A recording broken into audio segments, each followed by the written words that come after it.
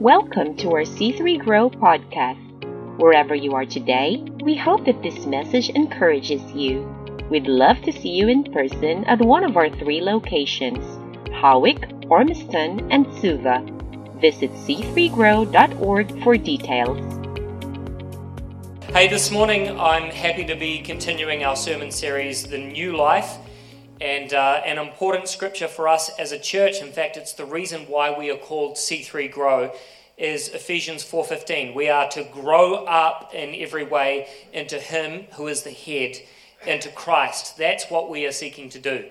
We are seeking to be a community of people who are growing up into this new life which is in Christ. Now, as we read on from there, there's this really valuable section of Paul's letter in which he animates what this new life that we are to grow up into actually looks like when it's lived out. And that's what we are exploring in this series. What does this new life that we are seeking to grow up into actually look like in public? And so we've been walking through this text together. Remember what we said in our Whole Heart series earlier in the year. This year for us is about fixing our eyes on Jesus, the author and perfecter of our faith. And that's really what we're trying to do in this series. We're trying to look at Jesus and we're seeking to live in the light that He casts for us to walk in. Now, last week, Pastor Wayne led us looking at Ephesians 4, verse 26 and 27, and we saw how, as believers, even though anger is sometimes appropriate, even necessary, it must always be controlled. Okay? Today, we're continuing on from there. We're focusing on one verse. So we're looking at Ephesians 4:28. If you have your Bibles, turn there with me to Ephesians 4, and we're looking at verse 28.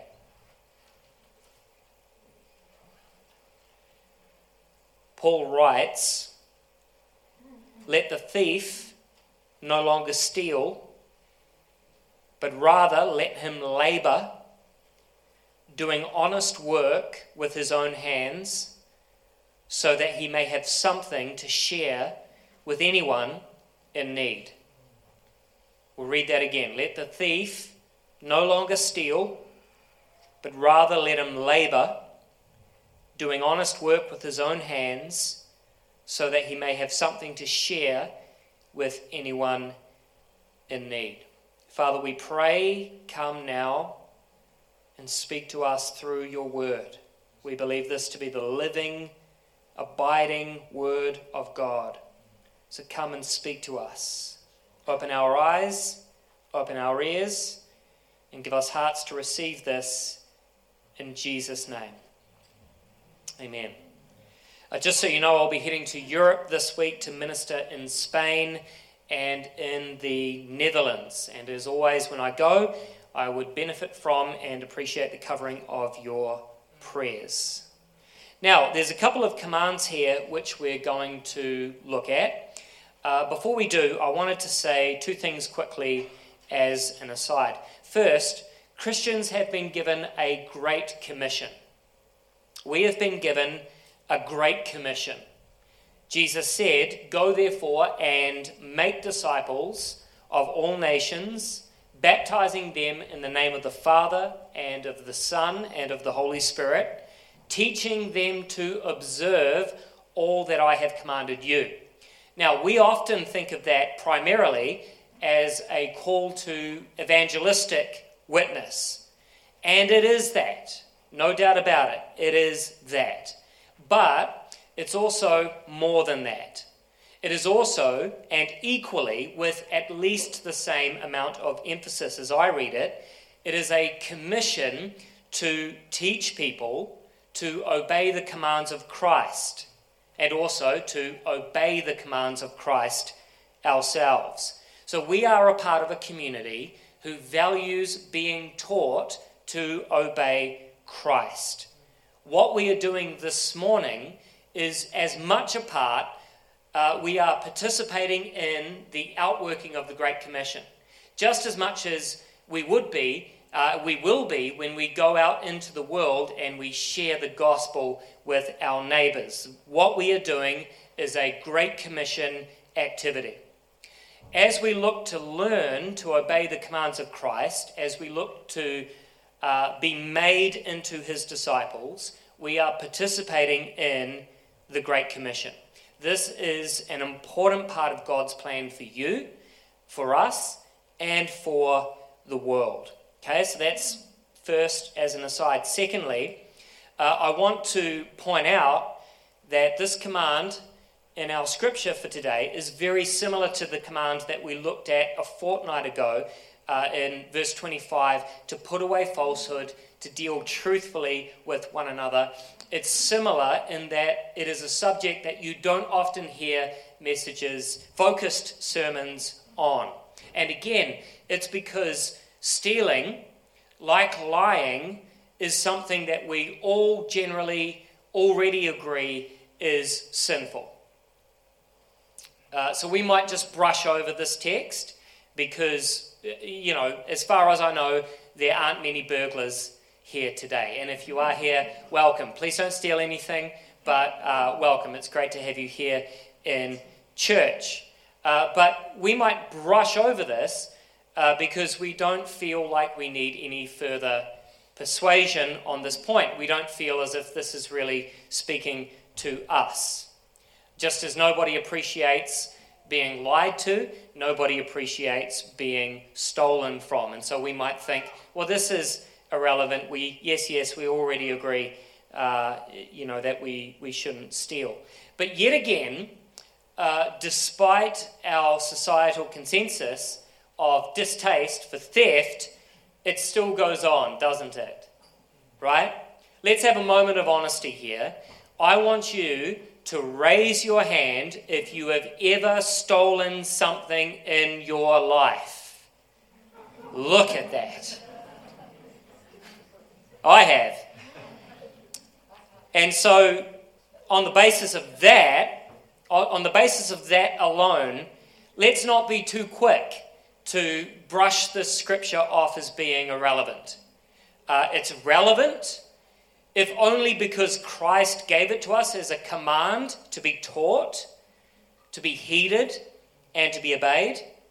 And it's also relevant because theft goes on more than we might usually admit.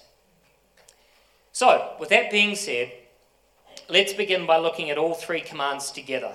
So we're going to look at them separately, but notice that they are given to us together as a part of a unit. So they're presented as a progression from an old way of life to a new way of life. Okay? 1, let the thief no longer steal. 2, rather let him labour, doing honest work with his own hands. 3, he may have something to share with anyone in need. Okay? So, first, you could steal in order to have. You could steal in order to have. But you would be better off working in order to have. And you could work exclusively in order to have. But you'd be better off working not only to have, but also to have something to give. Okay? Now, let's just back up and we're going to look at each command one at a time as they come. First, let the thief no longer steal. Now, there's nothing really that new or radical about this command from Paul. Moses essentially said this. Exodus 20 verse 15. Thou shalt not steal. Okay, commandment number 9. Nothing radical from Paul. However, this old commandment is given again now in the wake of something very new and radical. Remember what we saw in week 1 of this series, this overarching, glorious reality that hangs over every one of these commands. It's the call to put off your old self, which belongs to the former manner of life and is corrupt through deceitful desires, and now to be renewed in the spirit of your minds and to put on the new self, created after the likeness of God in true righteousness and holiness. Now that changes everything. So Paul's thinking is this: theft is a behavior that belongs to the old self, and we are to put off the old self. It's a part of the corruption that comes from deceitful desires. It comes from being deceived about what is truly desirable, truly good. And like all sinful behaviors, the behavior proceeds from the heart. Jesus said this in Matthew 15, verse 19. In fact, come with me to see this in your Bibles. Matthew 15, verse 19. Think about this. This is what Jesus said. He says, "For out of the heart comes evil thoughts, murder, adultery, sexual immorality," here we go, "theft, false witness, and slander." So, without a radical change of heart, theft, as well as all of these other undesirable behaviors, and you can pick your poison, right? All of these other behaviors are just going to keep coming out. But the amazing thing about this new life that Paul is calling us to here is that all of it begins with a spirit-born, radical change of heart. Something happens in our heart that changes everything. Now, let me put that another way. You could read the commandments of Moses, "Thou shalt not steal," and go, okay, and try to white knuckle your way to stop stealing, or to stop lying, or to stop committing acts of sexual immorality. You could do it that way, and you might do it. And that'll keep you out of jail, but it won't keep you out of hell. So it's not just stop stealing. It's put off your old self. Put off that evil thinking, murdering, adulterous, sexually immoral, thieving, lying, slandering old self. Put it off. And then, instead, be renewed in the spirit of your mind, putting on the new self, created after the likeness of God, in true righteousness and holiness. And the act of putting off the old self and then putting on the new self is the act of overcoming sin by faith. And that faith pleases God. God is not just looking to modify your behavior to make you a good citizen. He's looking for you to do it a certain way, in a way that He gets the glory by faith. It's the faith that makes the greater difference, even more so than the change of behavior. So, let the thief no longer steal. Put off the old self by faith. Now build on to that. Command number 2. Here we go. Next step in the progression. Rather, let him labor, doing honest work with his own hands. Now that's more desirable than getting by stealing. But I want to put to you that maybe this is where most Christians get stuck. A little bit better than thieving, but not the best, right? The first thing to observe here is that honest work is presented as being the antithesis, the alternative to theft. So theft is immoral and honest work is good. Okay? If you have a job, thank God for it. If you need a job, ask God for it. Work is from God. You hear sometimes work referred to as being a part of the curse of the fall. Have you heard that? Adam was given work to do in the garden before the fall. And it would have been a blessing to do it. The consequence of the fall is that work, like all of life, can sometimes be frustrating, sometimes be futile. But work itself is a gift. After all, God is a worker and God is a giver. So, honest work is good. By the way, a better translation, better than honest work, as the ESV puts it, might be good work, or maybe even better, work for the good. Do you see that little nuance there?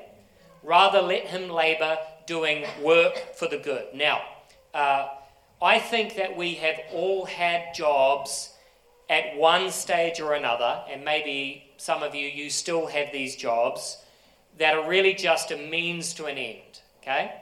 And that's okay. You know, I worked for a number of years in one of these jobs making pies in East Tamaki, which I don't think was contributing to the overall good of society. But I think that a part of what this text means for us to do is to hold up our work every once in a while and ask ourselves, is what I am doing working towards the good?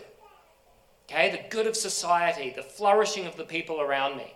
And maybe what this text is also saying is that it should be a goal of ours to work towards being in a position and being in a place where we know that where God has us working is the vocation that God wants us to be in, doing something that truly is working towards the good. Okay? Now, please, whatever you do, don't have a narrow mind as to what constitutes a God-ordained vocation. I would hate for you to hear me as if what I was saying is that everybody should be aiming to give up their jobs and to come down here and to work here.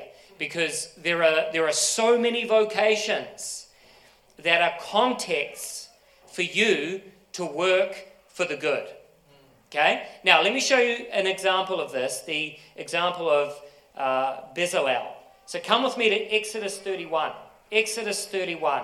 That's the second book of the Old Testament, right after Genesis. Exodus 31. And from verse 1, the Lord said to Moses, "See, I have called by name Bezalel, the son of Uri, the son of Hur, of the tribe of Judah. And I have filled him with the Spirit of God, with ability and intelligence, with knowledge and all craftsmanship. To do what? To devise artistic designs, to work in gold, silver, and bronze, in cutting stones for setting, and in carving wood, to work in every craft." We actually hear about Bezalel and his anointing for his craft quite a few times. He had been filled with the Spirit, not to preach, not to teach, not to sing, not to lead, but rather to devise artistic designs. To work in gold, silver, and bronze, to cut stones, to carve wood, to work in every craft for the good. Some of you have been anointed just like that, with trade, in business, in graphic design. And God has you right where you are. It is highly likely, especially if you're a little bit older, it's highly likely that the field of work that you are in is a context in which you can make a contribution for the good. Okay? So let's not have this narrow mind about what a God-ordained vocation might be.